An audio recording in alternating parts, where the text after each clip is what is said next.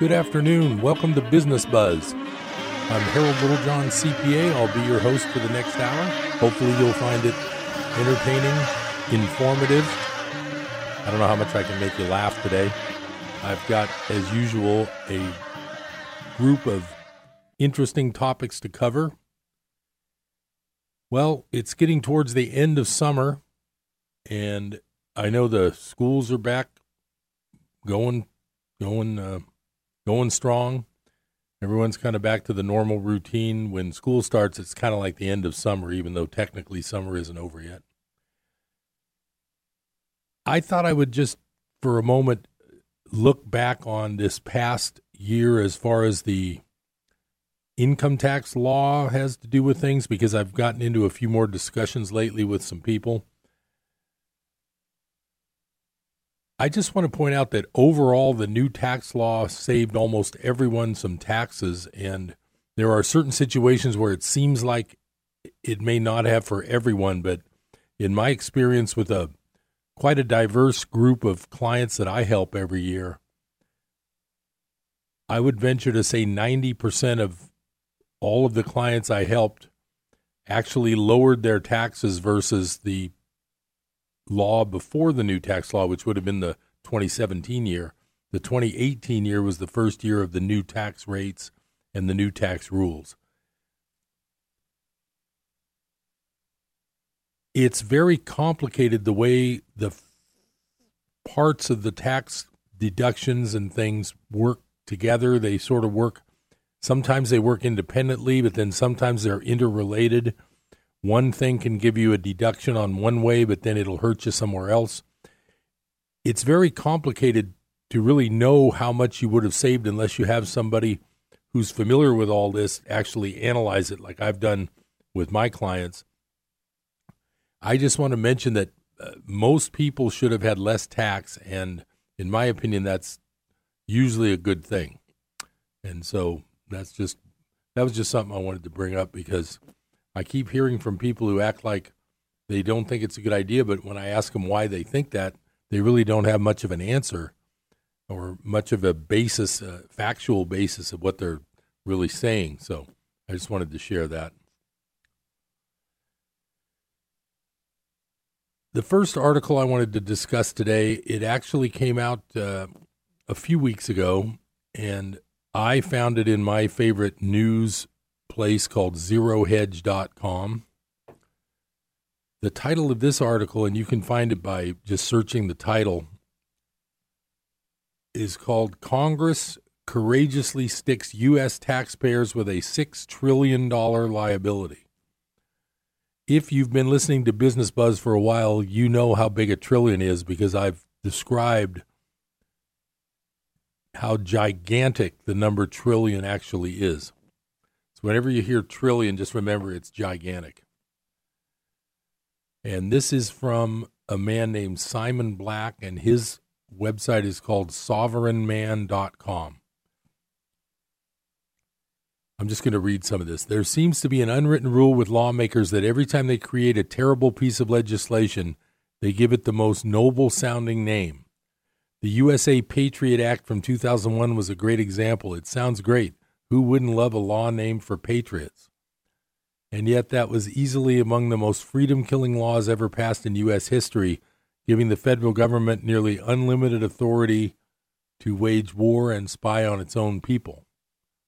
There are so many other examples. The USA Freedom Act from 2015, which renewed many of the worst provisions of the Patriot Act, or the Hire Act from 2010, which created some of the most heinous tax rules of the last 50 years.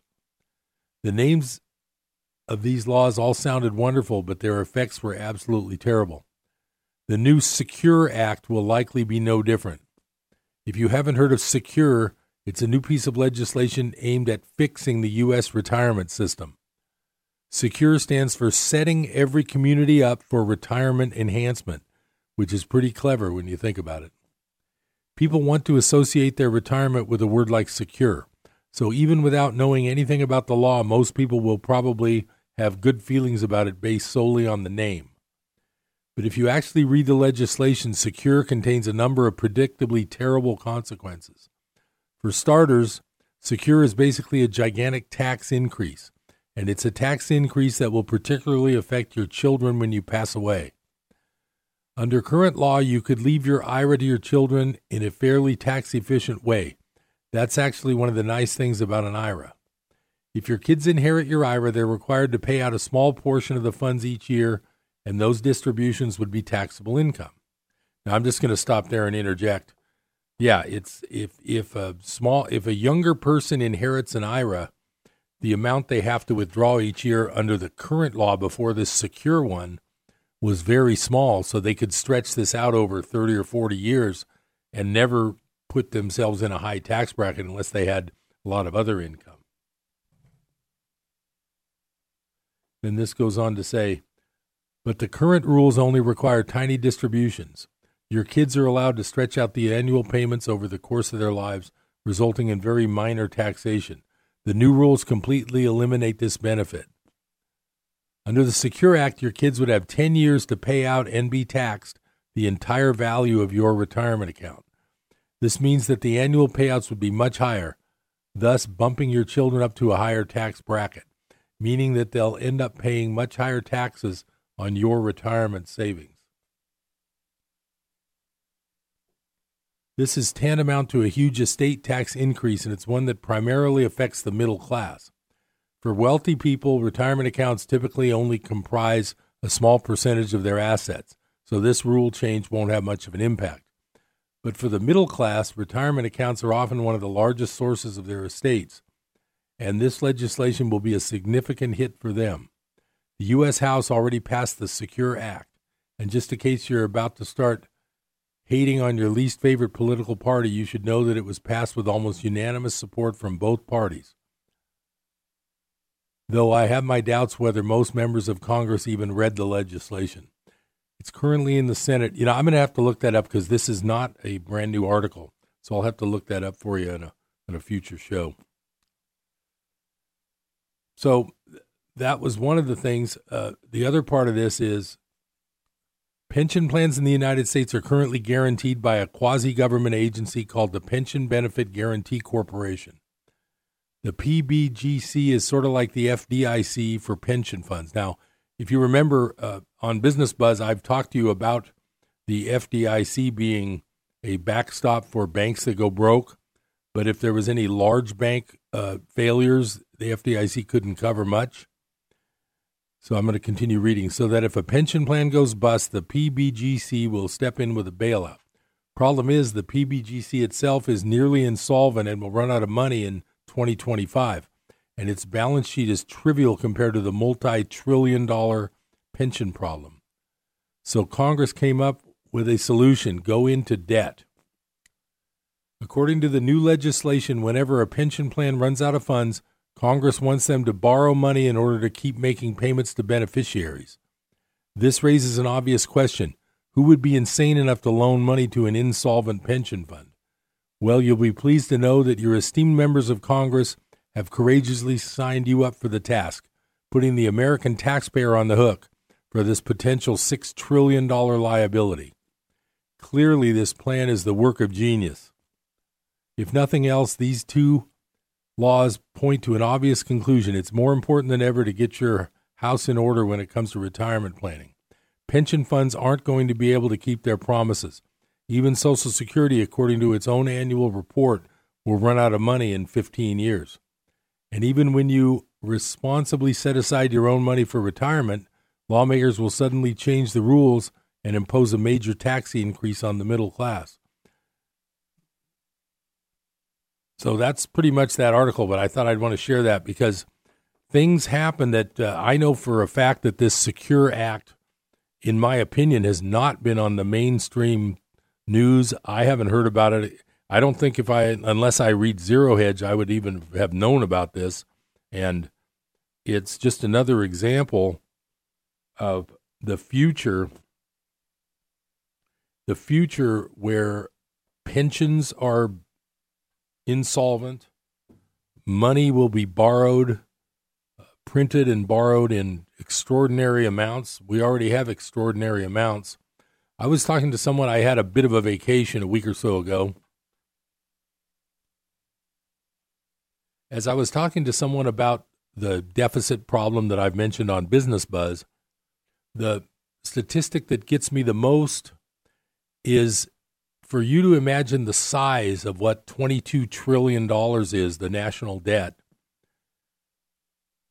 I had looked up a couple months ago the total fair market value of all real estate in the United States is something like $38 trillion. Could you imagine driving through every neighborhood in the country, every city in the country, first of all, every section of the country, every state, every neighbor, every city, every neighborhood within that city, driving around and looking at every house and every property that you can see? It would take you years to even get through one state. That entire value is barely, it's not even twice that 22 trillion debt. Now, the 22 trillion debt is just what the straight national debt is listed as. The real debt, which is called the unfunded liabilities like Medicare, Social Security, and these government pensions for the next 50 years, that figure is more like 250 trillion. I point out the value of the real estate thing in 38 trillion as a way for you to try to wrap your head around how big $22 trillion is. It's amazingly big, and it's an amazingly big problem. Now, most of these discussions about debts and deficits, it's all related to, it's accumulated over the last 40 or 50 years of deficits, and it just keeps getting bigger and bigger and bigger. And the best case scenario right now, I believe the annual debt is scheduled to increase by like 1.2 trillion, what they call the budget deficit. So you think to yourself, if the economy was good, and if we could get rid of all the imports we have to buy, and not have such a trade deficit, that eventually we could turn it around. Well, the problem is, even with interest rates low, there's so much interest to be paid each year. It's in the hundreds of millions of dollars. You'll never balance even 1 year of the books. It'll never happen, let alone to have some kind of surplus that could somehow pay off 22 trillion. It'll never happen. Then you might say, well, the economy's doing great, right? I've got another article that I found on Zero Hedge, and it was from just a few days ago, and it's titled Trucking Recession. Heavy-duty truck orders collapse, production slashed, cancellation orders soar. It says new reports from the trucking industry show the transportation recession continues to gain momentum through the end of summer, likely to continue through 2019 into the first half of 2020. The U.S. trucking industry had a blockbuster year in 2018 as high demand for freight allowed transportation companies to expand fleets. But since freight demand was artificial, sparked by importers pulling forward to get ahead of tariffs, the good times were destined to end and end rather sharply.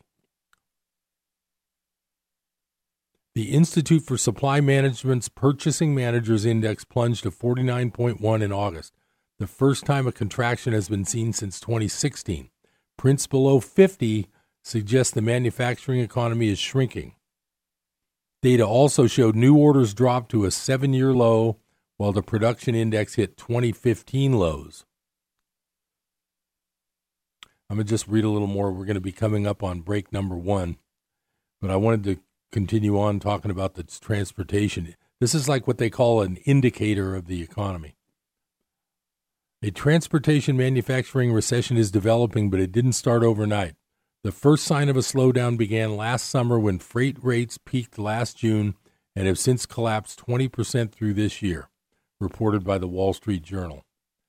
There are more trucks than there are loads now, said Kyle Kotke, general manager for Kotke Trucking Incorporated in Buffalo Lake, Minnesota. Production for new trucks is still elevated as manufacturers fulfill orders placed last year, but new purchases and production volumes are starting to weaken. According to ACT Research, heavy-duty truck orders from the 4 largest truck makers in North America. Well, there's that promised break. Stay tuned to Business Buzz. This is Harold Littlejohn, CPA. I'll be right back in a minute.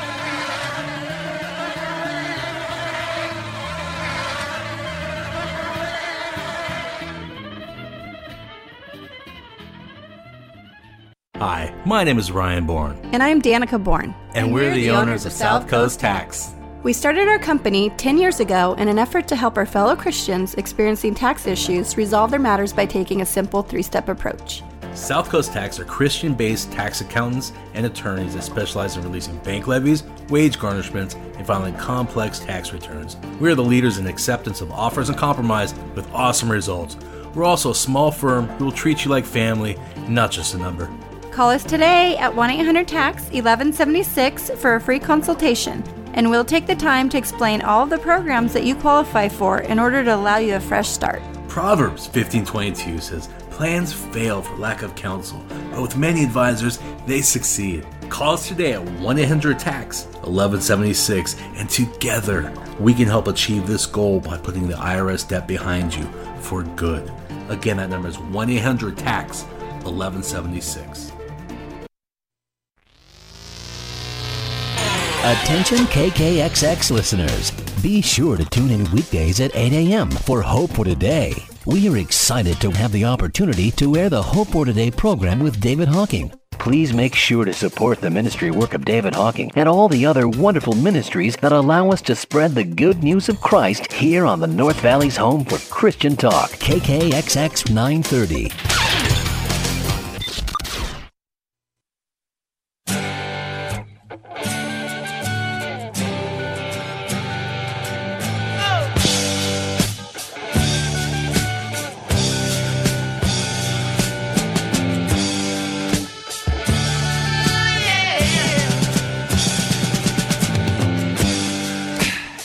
Welcome back to Business Buzz. I'm Harold Littlejohn, CPA. I hope you're having a nice Chico afternoon.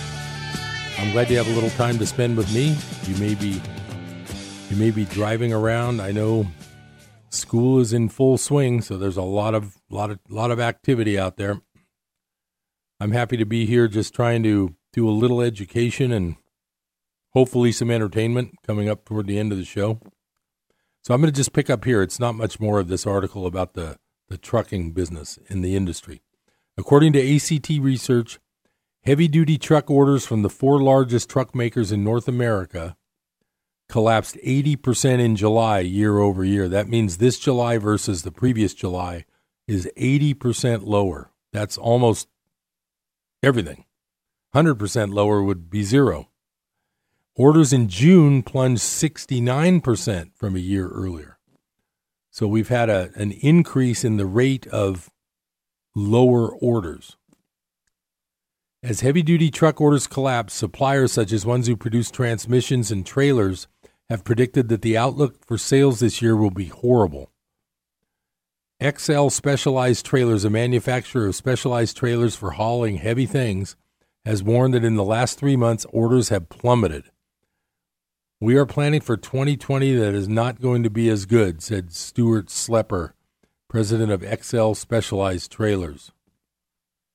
ACT Research stressed that last year's surge in trucking demand has led to overcapacity for the industry, could depress freight rates for the next several years. About 6% more capacity was brought online last year, or about 90,000 heavy-duty trucks. Production of heavy-duty trucks could reach 350,000 vehicles this year, the second highest level since 2006. ACT Research expects heavy-duty trucks to decline to about 238,000 vehicles next year, a production level that is more in line with normal years. "It would not take much of a weaker gross domestic product to send the truck industry down more," said Don Ake, Vice President of Commercial Vehicles at Transportation Equipment Research Group, FTR. He said that manufacturers have already notified suppliers about future production cuts beginning this quarter. He expects other truck manufacturers to start slashing production by 20% by the end of the fourth quarter from current levels. Order cancellations have already started to surge as freight companies are beginning to realize the overcapacity crisis.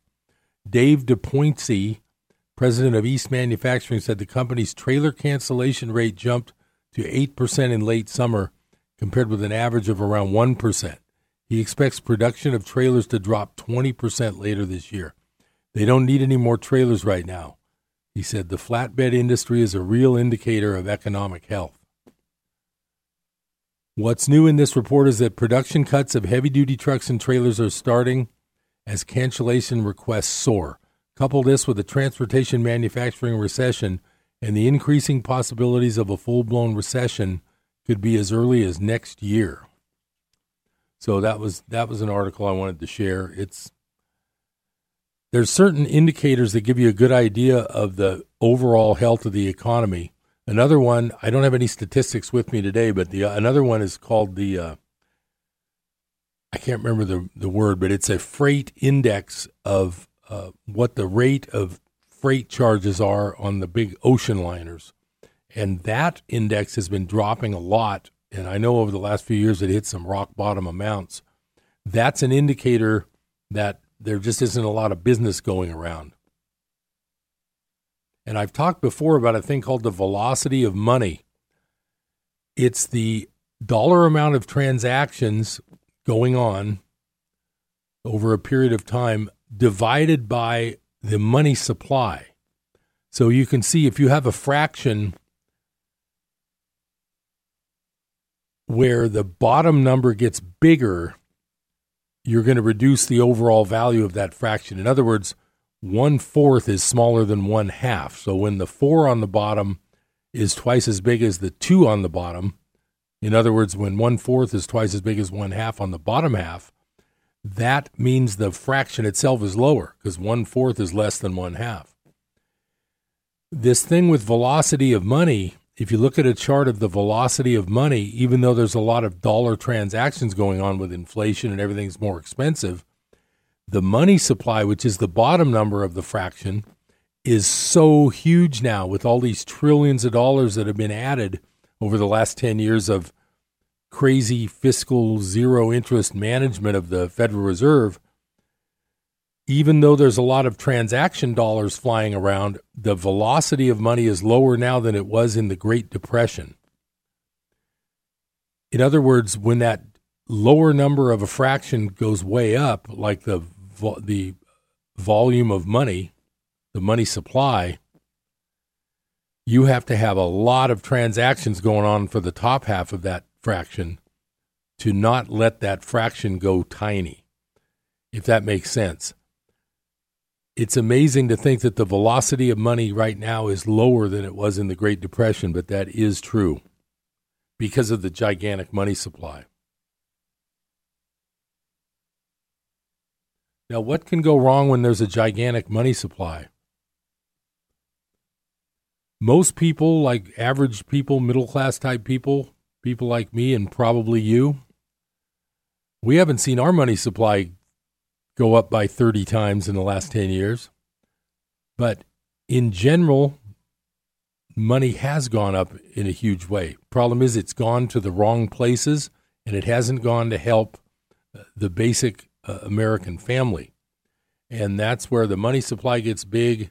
And my next topic is going to have something to do with that also, because if there's that much money around, it has to go somewhere. Now, recently it's gone into the bond market.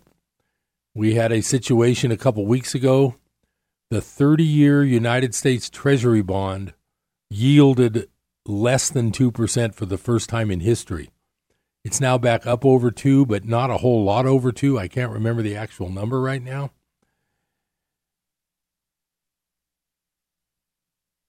This extra money has gone into the bond market bubble, driving down yields on bonds, which also means that if you're a retired person on a fixed income, part of your income in the old days would have come from interest earned on a savings account. If you were smart enough to put some money away while you were working, or maybe you sold a house and were able to keep $100,000 in the bank, 20 or 30 years ago, you could have had a savings account paying you even at 6% on that $100,000. That would give you $500 a month toward groceries and gas for your car, and you wouldn't have had to touch the principal to buy groceries or gas for your car. Now, your savings account might pay 1%. That's $80 a month. And it's amazing because $80 a month now doesn't buy you anything near what $80 used to buy 20 or 30 years ago. I remember shopping for groceries when I was a student here at CSU Chico, and I remember thinking, oh, that bag, I went to the store to grab a small load of groceries, and I remember one bag cost me $20 worth of things. And I remember thinking, whoa, one bag of groceries costs $20? Now, if you go to the grocery store, you can easily spend, even watching the prices, I go and just look for everything on sale when I can. You can easily spend, just say, $250, and that a lot of times will easily fit into 4 or 5 bags. So now we're looking at $40 to $50 a bag for groceries, which is that's not out of the question. What we have is the problem of, it's going to be there. You're going to hear a lot of this in the future. It's called stagflation. Wages, income, everything's stagnant, but prices continue to go up with inflation. That's called stagflation. And that hurts. It hurts a lot. When prices keep creeping up, but your income stays the same, you could see how that works. That's a recipe for disaster. And if people on fixed incomes for the last 10 years have earned virtually zero on their savings for interest, that means that when prices go up higher than wages or income goes up, they're going to have to be pulling money out of their savings just to make ends meet. Social Security goes up 1 or 2% a year based on the fake CPI number. If your grocery bill goes up 10%, and your Social Security only goes up 2%, you just lost 8%, and you'll probably never catch that up. I'm heading into another break. Stay tuned to Business Buzz. I'll be right back.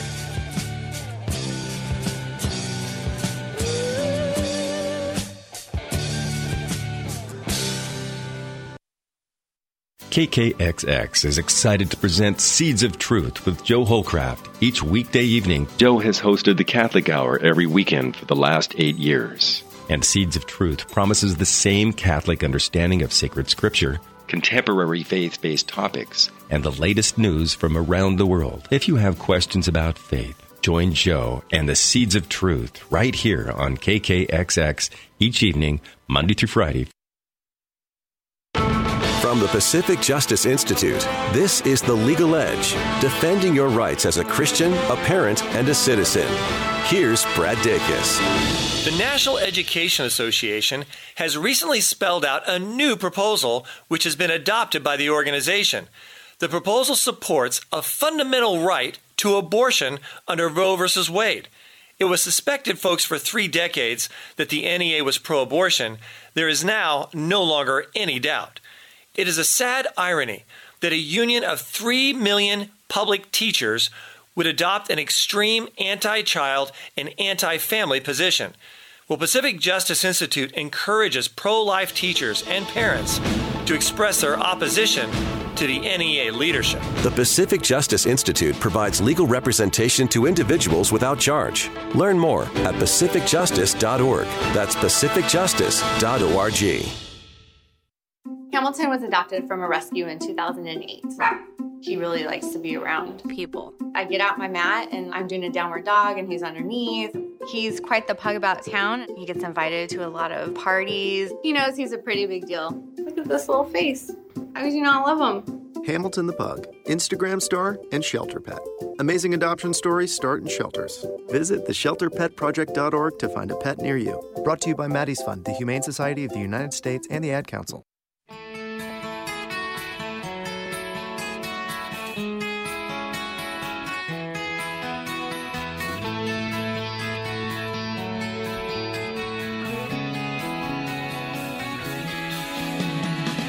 Welcome back to Business Buzz. I'm Harold Littlejohn, CPA. Glad you have a chance to spend part of your busy day with me. I've got a little bit of a guessing game we're going to play here for a couple of minutes. If you've been listening to Business Buzz at all, you won't have trouble guessing this word that we're going to make the goal of the game here. So I have an article written by one of my favorite authors named Egon von Greyerz. It was just written a few days ago, and I need you to guess what the blank word is in this title. And then I'm going to read one paragraph, and I'm going to see if you know. And this is a good test to see if you've been listening to Business Buzz, because if you have, I know you're going to guess this word. So the title of this article is blank, golden opportunity. Okay, now wait till I read this paragraph. There is one spectacular investment opportunity today that virtually no one talks about. It represents less than 0.1% of global financial assets. This investment has a potential upside of 35 times, or 3,500%. The downside is extremely limited since supply is finite and demand strong. It is selling at around production cost and has a real intrinsic value. It has also been money for thousands of years. I'm going to stop right now and continue with the quiz. So on the count of three, tell me what word fits in the title that I said blank. 1, 2, 3. Okay, did you guess it? I'm gonna read on here. Yes, I am of course talking about silver. It is probably one of the most undervalued investments that you can buy today. Since the top in 2011 at $50, silver went as low as $14 in 2015. But we must remember that silver was $4 in 2002. Many investors have been burnt by silver, buying high and selling low.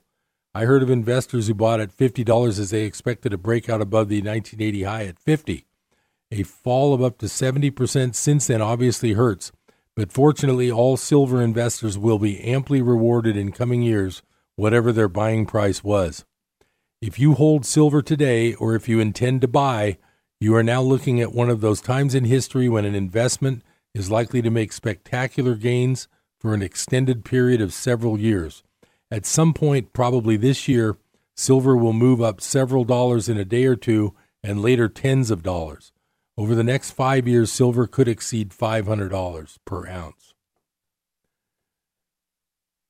Silver is not for widows and orphans. But let me warn you already now, silver is not for widows and orphans. The move up will also see periods of vicious corrections that will keep you awake at night if you are a nervous investor. Thus, there will be a massive volatility, so the gains will also involve regular pains. I'm going to step in here and just let you guys know, if you haven't been watching, silver in the last couple months has moved from around 14-something to almost 20 a few days ago. So that was about a 40-something% increase in a couple of months. We had a day last week, I believe it was Friday, where silver got hammered again, and it went down almost $1 in one day.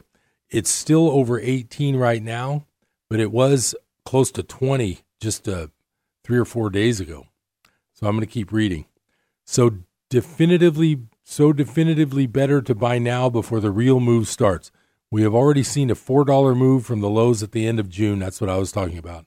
But that is nothing compared to what is coming. It is normally not worthwhile to wait for pullbacks because they might not come, or they will come from much higher levels. So although we will see massive volatility in silver, most of the surprises will be on the upside.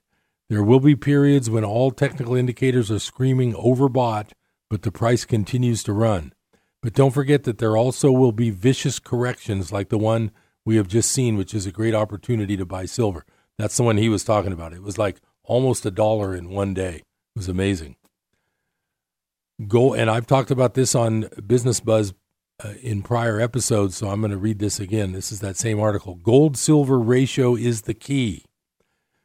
Now, gold-silver ratio just means for the price of gold, how many ounces of silver could you buy?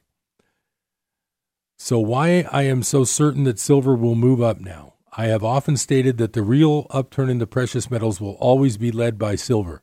Once gold broke the 6-year Maginot resistance line at $1,350 in late June, this was the signal for the metals getting out of the starting blocks. So that break was the signal, and the gold-silver ratio peaked a few days later at 94. And I'll just say that means that if you had around $1,400 at that point, you could have either bought 1 ounce of gold or 94 ounces of silver. So that break was the signal, and the gold-silver ratio peaked a few days later at 94. As silver is now going up faster than gold, the ratio is coming down fast and has so far lost 13%, but that is just the beginning. I expect that ratio to first come down to the 2011 low at 30. This means silver will go up 3 times faster than gold when the ratio goes from 94 to 30. Now, like he said, the ratio's already gone from 94 to 82 in just the last couple of weeks. When gold reaches $2,000, silver could be $66. If we take an example that gold will reach an intermediate top at, say, $2,000 and the gold-silver ratio then reaches 30, that would mean a silver price of $66. The long-term historical average of the ratio is 15. Now, that's an important number to remember. That is the historical hundreds of years average of gold to silver ratio. I'm going to read that again. The long-term historical average of the gold-silver ratio is 15. That corresponds pretty well to the quantity of silver to gold in the ground, which is 19 times, and to the quantity of silver to gold mined, which is 9. 9 ounces of silver mined for every 1 ounce of gold. If we take our long-term forecast for gold, which is at least $10,000 in today's money, and apply the gold-silver historical ratio of 15, we get a silver price of $667, which is quite possible. Gold Charts R Us has produced a silver chart adjusted for real inflation, which is taken from the Shadow Stats Inflation Index, which produces an adjusted silver price of $840 in 1980 instead of the actual peak price of $50.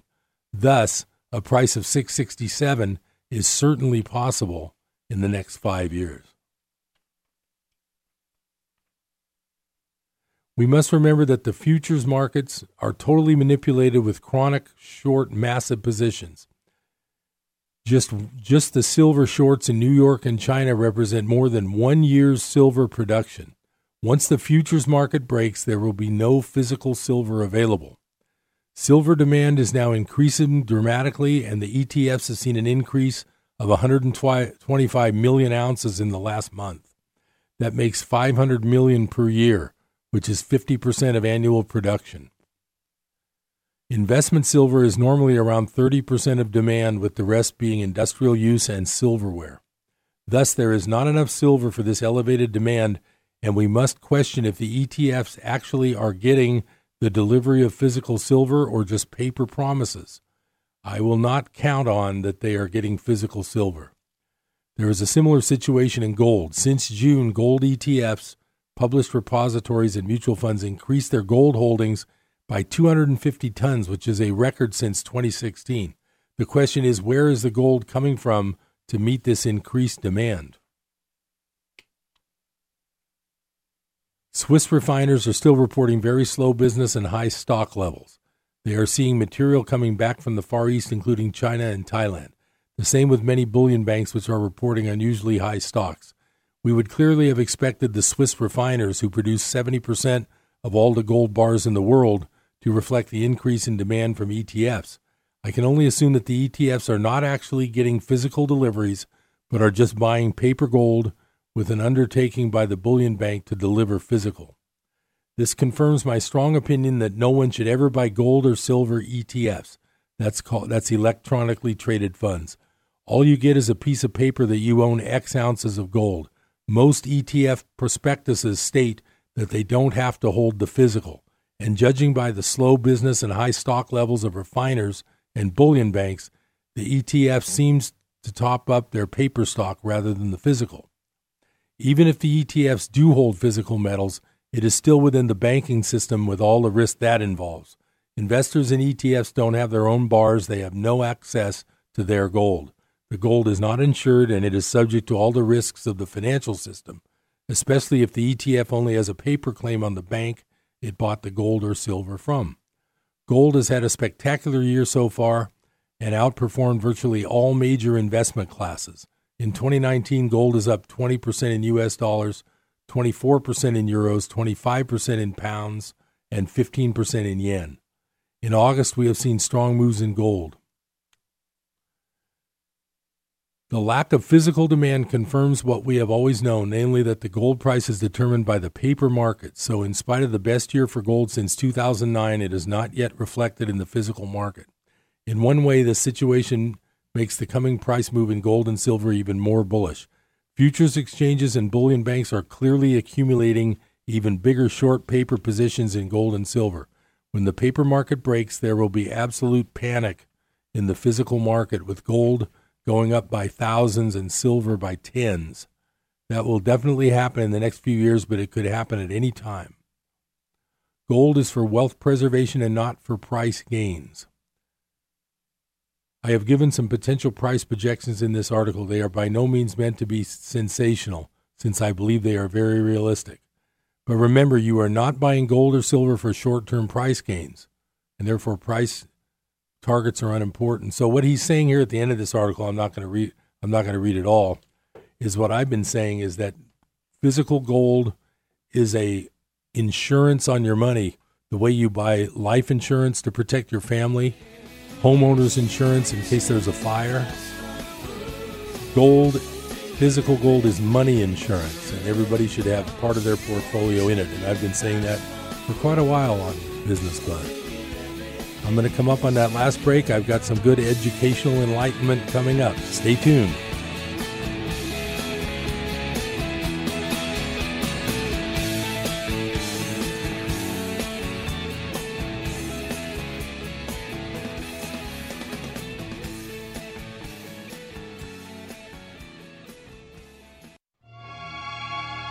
Hello, this is Samantha Landy, and I bring you Psalms of Hope.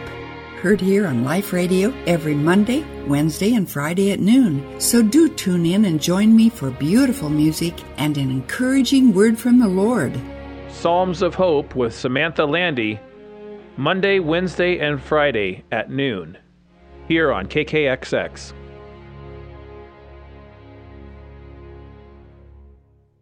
When Dad needed help getting around, I became his driver. Soon enough, it was up to me to be his housekeeper and financial manager, too. When he moved in, I became his cook and even his nurse. But no matter what roles I play, I know I'm still his daughter. We understand the roles you play. So to help, we created aarp.org/caregiving, where you can connect with experts and other caregivers. Visit aarp.org/caregiving. Brought to you by AARP and the Ad Council. What's in your radio?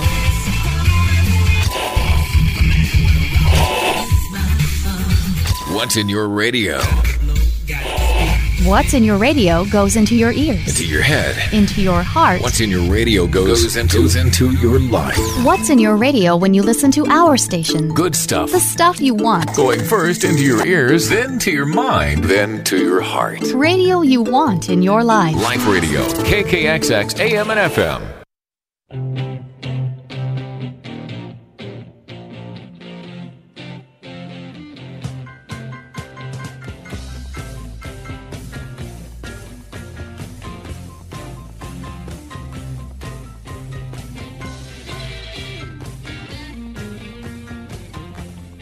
Welcome back to Business Buzz. Thanks for spending part of your day with me. I appreciate that. I hope you get some interesting information from me, hopefully a little bit of entertainment. For this last segment, I have been traveling a bit lately. I've been able to do quite a bit of reading because when you're on plane flights, to me, you got to read something. I can't just sit there. I have a hard time falling asleep on an airplane. I always love to get a lot of reading done when I'm traveling, when I can. And I came across a very very good chapter from one of my favorite books. I thought I'd share it. And when you listen to this, just kind of put yourself in these shoes, think about it. The more you think about it, the better this might help you, the more it'll help you. It helps me, and I really like the way this sort of wakes you, this reading kind of wakes you up. And this is from the book called A New Earth by Eckhart Tolle. And the chapter I'm looking at, the subtitle of the chapter is called Pre-Established Roles. So I'm just going to start reading, and tell me if this isn't very helpful, because it's very helpful to me, and it really gets you to think about things in a different way. Of course, different people fulfill different functions in this world. It cannot be otherwise.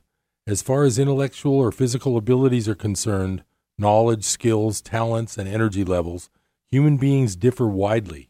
What really matters is not what function you fulfill in this world, but whether you identify with your function to such an extent that it takes you over and becomes a role that you play. When you play roles, you are unconscious. When you catch yourself playing a role, that recognition creates a space between you and the role. It is the beginning of freedom from the role. When you are completely identified with a role, you confuse a pattern of behavior with who you are, and you take yourself very seriously. You also automatically assign roles to others that correspond to yours. For example, when you visit doctors who are totally identified with their role, to them you will not be a human being, but a patient or a case history. Although the social structures in the contemporary world are less rigid than in ancient cultures, there are still many pre-established functions or roles that people readily identify with and which thus become part of the ego. This causes human interactions to become inauthentic, dehumanized, alienating. Those pre-established roles may give you a somewhat comforting sense of identity, but ultimately you lose yourself in them. The functions people have in hierarchical organizations, such as the military, the church, a government institution, or large corporation, easily lend themselves to becoming role identities. Authentic human interactions become impossible when you lose yourself in a role. I'm just going to take a quick break here and interject that I've been lucky enough most of my adult life, most of my working life, I've been able to be self-employed. Recently, and I'll be talking about this on Business Buzz as time goes by, I'm beginning a new business, which is an insurance agency. And even though it's exciting and there's lots of possibilities, and technically as an insurance agent, I am self-employed. Even though I'm still technically self-employed, I am now sort of working in the environment of a large company. And that is very strange for me because I've been self-employed for so long. I've basically been my own boss. And of course, the customers are the bosses, but it's not quite that way. When you're self-employed, you're still pretty much the boss of your work. So I kind of see these roles happening in this new business I'm undertaking, and it's kind of interesting. So I'm going to keep reading because I think this can help you. If you ever feel like you just want to back away and kind of take life a little less seriously, take it easy a little bit, I think this will help. I'm going to continue. Some pre-established roles we could call social archetypes. To mention just a few, the middle-class housewife, not as prevalent as it used to be, but still widespread. The tough macho male, the female seductress, the nonconformist artist or performer, a person of culture, which is a role quite common in Europe, who displays a knowledge of literature, fine art, and music in the same way as others might display an expensive dress or car. And then there is the universal role of adult. When you play that role, you take yourself and life very seriously. Spontaneity, lightheartedness, and joy are not part of that role. The hippie movement that originated on the west coast of the United States in the 1960s and then spread throughout the Western world came out of many young people's rejection of social archetypes, of roles, of pre-established patterns of behavior, as well as egoically based social and economic structures. They refused to play the roles their parents and society wanted to impose on them, Significantly, it coincided with the horrors of the Vietnam War, in which more than 57,000 young Americans and 3 million Vietnamese died, and through which the insanity of the system and the underlying mindset was exposed for all to see. Whereas in the 1950s, most Americans were still extremely conformist in thought and behavior, in the 1960s, millions of people began to withdraw their identification with a collective conceptual identity because the insanity of the collective was so obvious. The hippie movement represented a loosening of the hitherto rigid egoic structures in the psyche of humanity. The movement itself degenerated and came to an end, but it left behind an opening, and not just in those who were part of the movement. This made it possible for ancient Eastern wisdom and spirituality to move west and play an essential part in the awakening of global consciousness. Temporary roles. If you are awake enough, aware enough to be able to observe how you interact with other people, you may detect subtle changes in your speech, attitude, and behavior depending on the person you are interacting with. At first, it may be easier to observe this in others. Then you may also detect it in yourself. The way in which you speak to the chairman of the company may be different in subtle ways from how you speak to the janitor. How you speak to a child may be different from how you speak to an adult. Why is that? You are playing roles. You are not yourself, neither with the chairman nor with the janitor or the child. When you walk into a store to buy something, when you go to a restaurant, the bank, the post office, you may find yourself slipping into pre-established social roles. You become a customer and speak and act as such. And you may be treated by the salesperson or waiter who is also playing a role as a customer. A range of conditioned patterns of behavior come into effect between two human beings that determine the nature of the interaction. Instead of human beings, conceptual mental images are interacting with each other. The more identified people are with their respective roles, the more inauthentic the relationships become. You have a mental image not only of who the other person is, but also of who you are, especially in relation to the person you are interacting with. So you are not relating with that person at all, but who you think you are is relating to who you think the other person is, and vice versa. The conceptual image your mind has made of yourself is relating to its own creation, which is the conceptual image it has made of the other person. The other person's mind has probably done the same.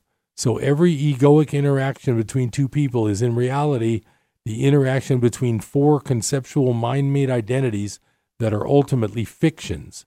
It is therefore not surprising there is so much conflict in relationships. There is no true relationship. The monk with sweaty palms. Kasan, a Zen teacher and monk, was to officiate at a funeral of a famous nobleman. As he stood there waiting for the governor of the province and other lords and ladies to arrive, he noticed that the palms of his hands were sweaty. The next day he called his disciples together and confessed he was not yet ready to be a true teacher. He explained to them that he still lacked the sameness of bearing before all human beings, whether beggar or king. He was still unable to look through social roles and conceptual identities and see the sameness of being in every human. He then left and became the pupil of another master. He returned to his former disciples 8 years later, enlightened. Happiness as a role versus true happiness. How are you? Just great, couldn't be better. True or false? In many cases, happiness is a role people play, and behind the smiling facade, there is a great deal of pain. Depression, breakdowns, and overreactions are common when unhappiness is covered up behind a smiling exterior and brilliant white teeth, when there is denial, sometimes even to oneself, that there is much unhappiness. Just fine is a role the ego plays more commonly in America than in certain other countries, where being and looking miserable is almost the norm and therefore more socially acceptable. It is probably an exaggeration, but I am told that in the capital of one Nordic country, you run the risk of being arrested for drunken behavior if you smile at strangers in the street. If there is unhappiness in you, first you need to acknowledge that it is there. But don't say, I'm unhappy. Unhappiness has nothing to do with who you are. Say, there is unhappiness in me. Then investigate it. A situation you find yourself in may have something to do with it. Action may be required to change the situation or remove yourself from it. If there is nothing you can do, face what is and say, well, right now this is how it is. I can either accept it or make myself miserable. The primary cause of unhappiness is never the situation, but your thoughts about it. Be aware of the thoughts you are thinking. Separate them from the situation, which is always neutral, which always is as it is. There is the situation or the fact, and here are my thoughts about it. Instead of making up stories, stay with the facts. For example, I am ruined is a story. It limits you and prevents you from taking effective action. I have 50 cents left in my bank account is a fact. Facing facts is always empowering. Be aware that what you think to a large extent creates the emotions that you feel.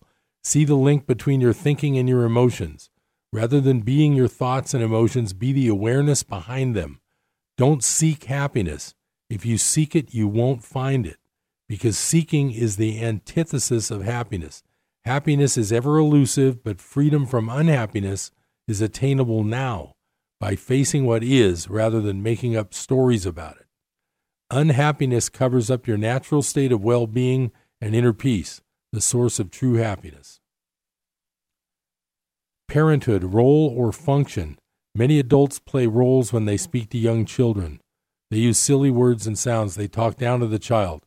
They don't treat the child as an equal. The fact that you temporarily know more or that you are bigger does not mean the child is not your equal.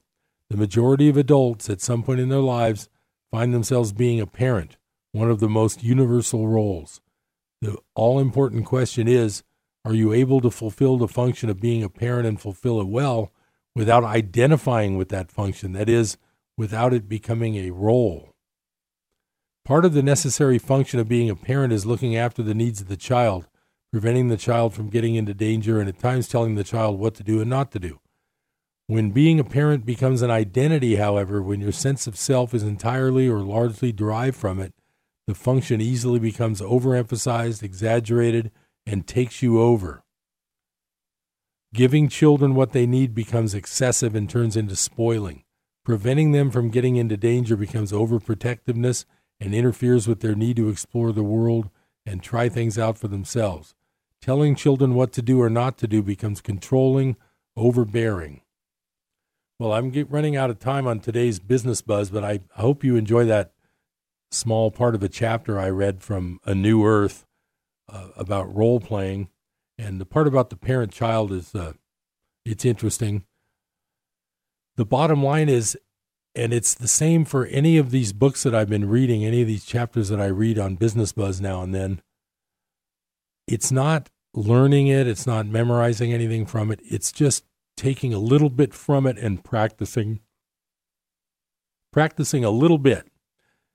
Like right now, you could just think about what we just talked about that role-playing, and just sit back and sort of distance yourself from yourself and say, what roles did I play today? And then catch yourself doing it. And once you catch yourself doing it, I mean, everybody does it. There's nothing wrong with it. But if you kind of observe, I won't say catch makes it sound like it's a crime. If you observe yourself playing a role, you can sort of step back and then maybe appreciate that other person more instead of being, like it was saying, instead of being a doctor, let him be a human being to you. And maybe you'll become that to him at the same time, because these things sort of work. They sort of work mysteriously. If you set your mindset a certain way while you're talking with someone, a lot of times you can notice that the whole conversation will just sort of change because of what you initiated, which was, Course in Miracles calls it holy instant. But once you step back while you're talking to someone and forget about roles, forget about the current day's activities, and just concentrate on being with that other person. And another trick that I have on that is to act like this person is just something in your mind, and it's something that is part of you. Once you do that, you're in what the Course calls holy instant, and sometimes things can change dramatically just by doing that. I'm Harold Littlejohn, CPA. I'll see you next time. Please listen to Business Buzz.